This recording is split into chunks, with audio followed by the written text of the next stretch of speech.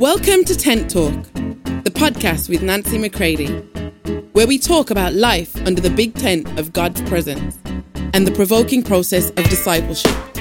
Here we go. Hey everybody, welcome to Tent Talk. This is Nancy McCready.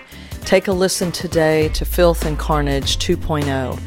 Go in deeper with God so that you may learn, as Titus 2 tells us, that the grace of God will train us to reject all ungodliness, that we might live unto Him in this hour of history.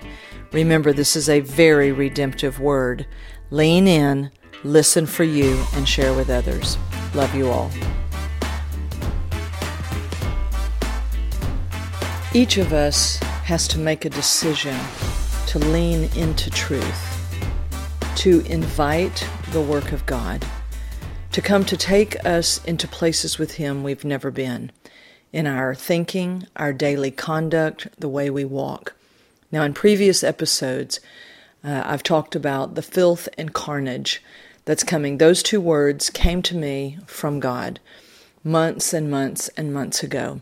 You see, God considers the goodness of man, our self-righteousness, to be as filthy rags.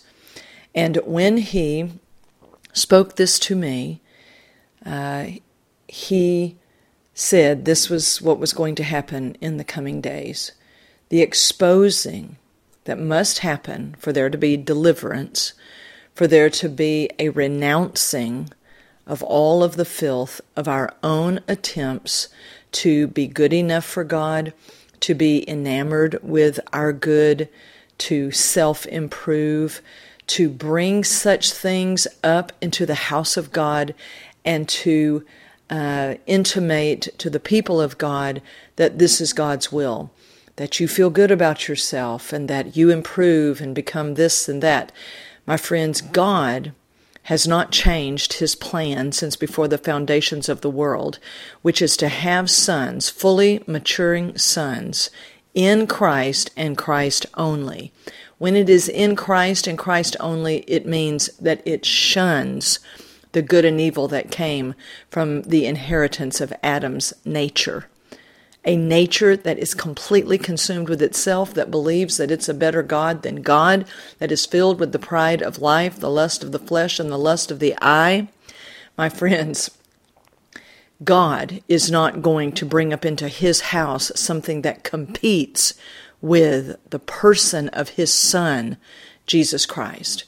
So there has been a veil upon us, a veil that has literally come down upon the people of God. Unfortunately, oftentimes by the very preaching and teaching and lifestyles of those who are actually called to equip them to live in the fullness of the maturity of Christ and into the full working of the ministry. This is what Ephesians 4 says. And so God is fully obligated, as the perfect Father that He is, to expose this at its core. So when He spoke this to me, the filth and carnage, I knew what He meant because I'd had to see it in my own self time and time again.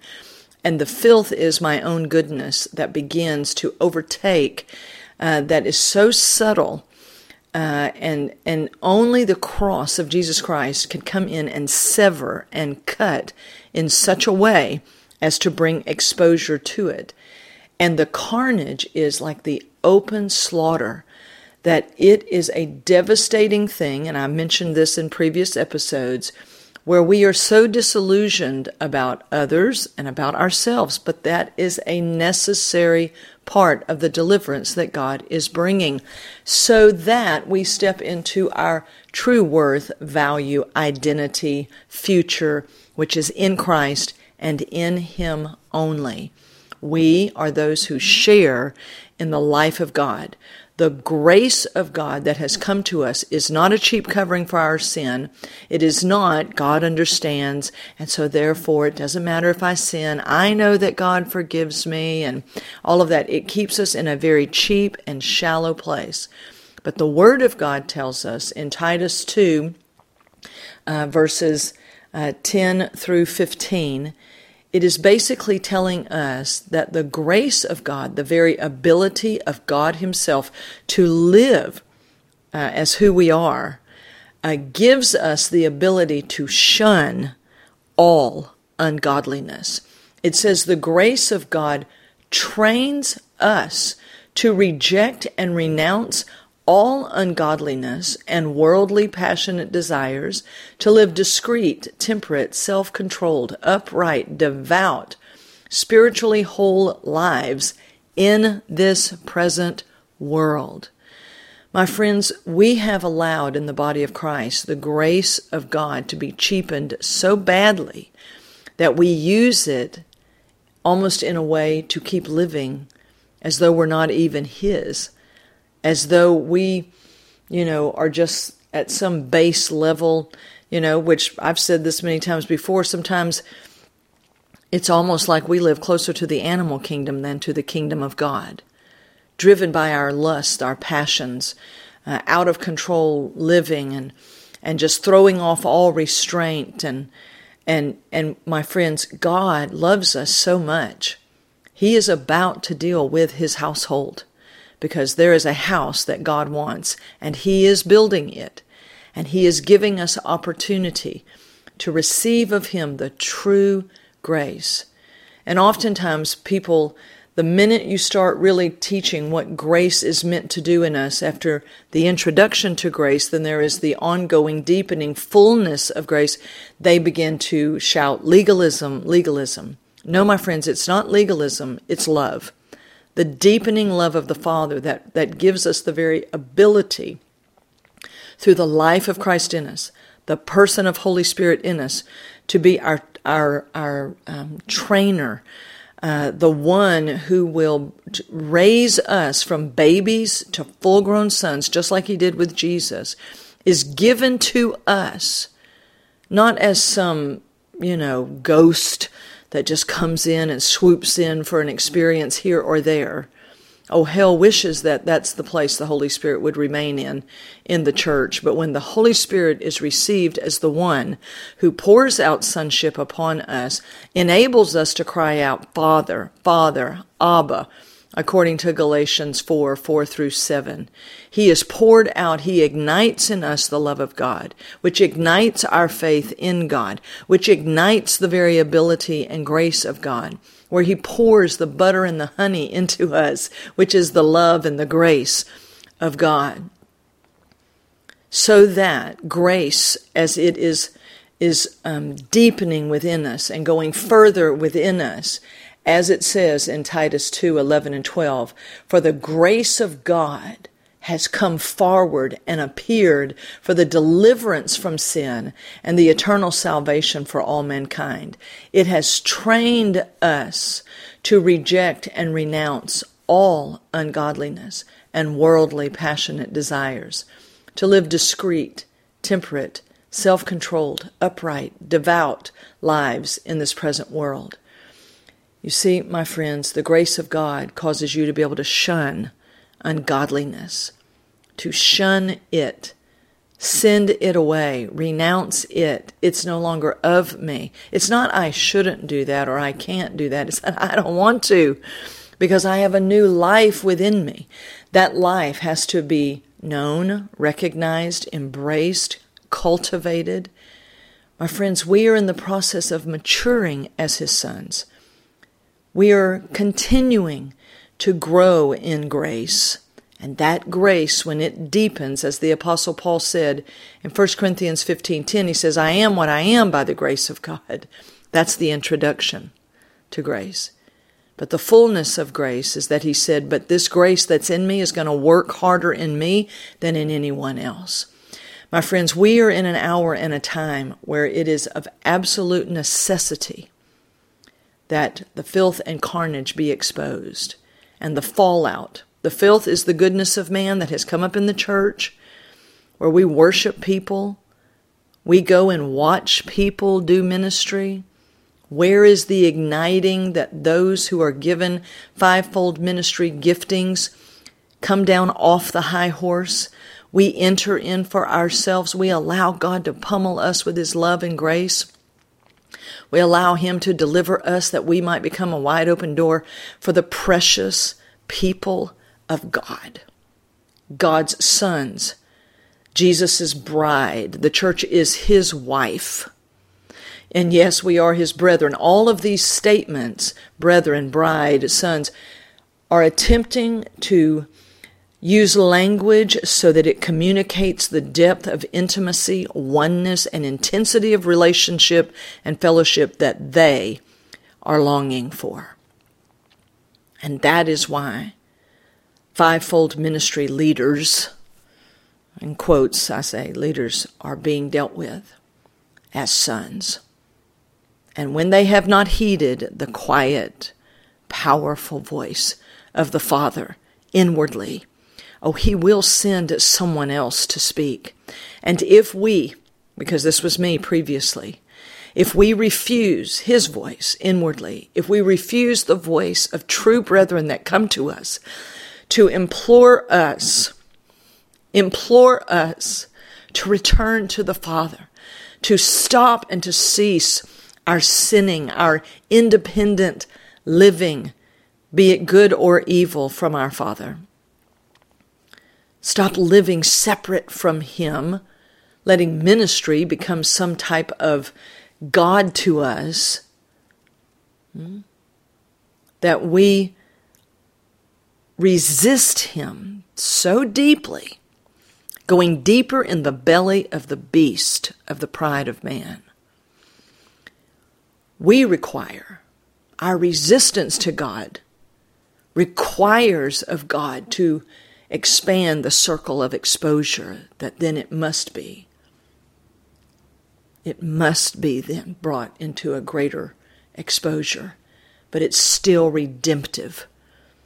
Whatever it would take, as one who has been scourged by the deep love and discipline of the Father, because I required it of him. I am saying this is why you're going to see things have to be exposed. Listen, if the Father could speak to us by a whisper and we would fall into his mercy and grace and let that grace train us to reject ungodliness and filth of our own goodness, that it would train us to reject worldly desires, to come into our truest desires, born of the Spirit with him. My friends, we wouldn't require that our hind parts be exposed on the world stage. But if we resist him and cling to things that we think are our life, like how others see us or ministry or whatever it may be, the Father loves us enough to say, you have required of me to have to bring exposure to this. And the fallout, my friends, it's going to happen. But I am releasing in this episode right now, in my words right now, I release the full redemptive power of the cross. Father, come for your sons, whether they be known or unknown, right? The infamous or the anonymous. For you love them each one, and you have called them to Christ. Let your grace, Father, cause us and train us to reject and to shun ungodly living. You see, ungodly means it's not of our Father. It's not of him. Therefore, if we are one with our Father and we are maturing in our love with him, we would shun it because it's not of him. Not just, I shouldn't do that. No. Father, come and cultivate as the master gardener, as the husbandman, as the one who has full oversight of your vineyard. Come, Father, and love your sons to the fullest measure, that they may come to you with a reciprocal jealousy and a love that is born of you, that we would say, as those in generations previous to us, we have come to know the love that he has for us. Yes, we have. And no event on the face of the earth will convince us otherwise. No lack and no full supply. Neither will cause us to turn our eyes off of you. Oh, how we need this, my friends. Do not stay at a distance. Invite truth into your life at its deepest levels. Embrace the full grace of God that will train you to your deepest parts. Live, my friends, fully in this hour unto Him and count nothing else as life. Let everything else, family, spouses, ministry, business, everything else, let it take its proper place, because there is a proper place for it. But we must invite Him to do this in us. We need Him. And I pray that that need breaks forth then into want, that you will not live according to some Christian creed or shoulds and shouldn'ts and thou shalt, but that you will understand that every command of the Father that comes to His sons is an invitation to come and live like Him. You're born of Him. And anything else that's trying to operate in you, any soulish dung, any soulish thing that is trying to wrap itself around you and lead you astray, I pray right now the cutting power of the cross would come and sever you from it, because you are spirit, and would sever so deeply that once you are separated from it, you will see that it is not of Him. Then the soul can take its proper place under the Spirit and become the servant of the Spirit. Never shall the soul be in ascendancy again once the cross has had its way. That the sons of the living God will endure in this hour whatever sufferings, whatever is required. That we would stay with Him by the only loyal life ever, which is the life of Christ. But we now share in that very same life. And if the discipling that you're in is not discipling you deeper in as a son, my friends, ask yourself, what is the end game of the discipling that you're in? If you're not in any discipling, then I invite you in to the discipling of sons. I invite you in. Oh, come and follow Him, that you might live as sons in this hour. This is our time. This is our hour of history. This is our generation. And as all of the sons who have previously gone before us, male and female both, my friends, I implore you, follow in their path, so that the generations that are coming after us will have a path also to walk in, that we will have served the Father, we will have served our generation and the generations to come. So, I pray this has provoked you to go deeper with Him. Love you all. For more information on Nancy, please visit nancymccready.com or follow her on social media at NB McCready.